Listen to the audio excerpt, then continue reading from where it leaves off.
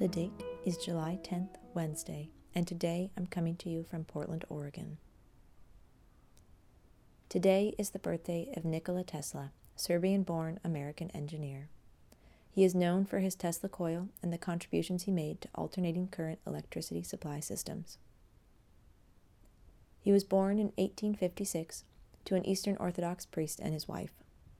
Tesla's mother, Duca Tesla, had a knack for crafting tools for use in the home and fixing what mechanical appliances the family had.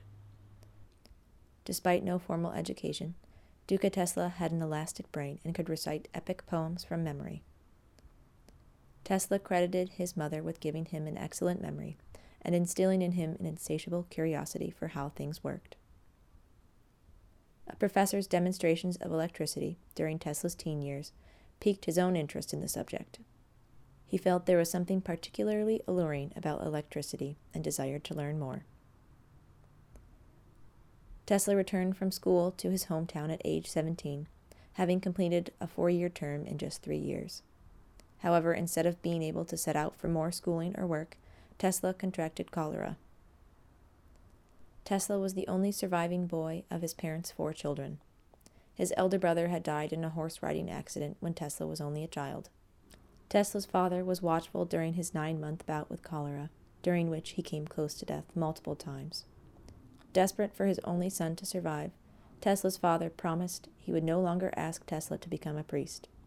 In fact, he promised to send Tesla to the best engineering school in all of Europe if only he would survive the illness. 2 years later, Tesla was able to attend the Austrian Polytechnic Institute on scholarship. He had perfect attendance and aced all his classes. He claimed to work from 3 a.m. to 11 p.m. Sunday through Saturday on his coursework. Although an admirable work ethic, Tesla was burnt out by his 2nd year. He lost his scholarship, became addicted to gambling, and dropped out of school altogether. He moved away and, embarrassed, told no one where he was going. It wasn't until his father was struck with an unknown illness that Tesla returned home, offering support to his father and family as they had to him during his fit of cholera.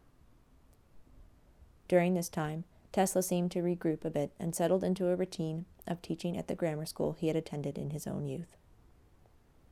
Finally, after a term auditing classes in Prague, Tesla secured a job in Budapest, the first job in a long line of positions on the path to a shining legacy in electrical and mechanical engineering. And today is the birthday of Mildred Benson, American journalist and author. In 1929, Benson, a 20-something journalist, answered an ad in a newspaper by Stratemeyer Syndicate looking for ghostwriters. After completing her first ghostwriting assignment, Ruth Fielding and Her Great Scenario, Benson was given notes for a new series starring a character named Nancy Drew. Benson was responsible for Nancy's spunky personality and adventurous spirit. She ended up penning the first 23 books in the Nancy Drew series. She claimed her favorite was the second, The Hidden Staircase. The wild success of Nancy Drew emboldened Benson to write her own teen adventure series, known as the Penny Parker series. Benson's Nancy Drew work was edited and rewritten by the Stratemeyer staff in accordance with their needs. Benson wrote Penny Parker wholly on her own, and she felt that Penny was more Nancy Drew than Nancy was. When it was revealed that Mildred Benson was indeed the writer behind Carol and Keene, Mildred received plenty of requests to sign copies of Nancy Drew, but only obliged on the copies she wrote. Today's poem is The Sick Rose by William Blake. O rose, thou art sick, the invisible worm that flies in the night in the howling storm has found out thy bed of crimson joy, and his dark secret love does thy life destroy.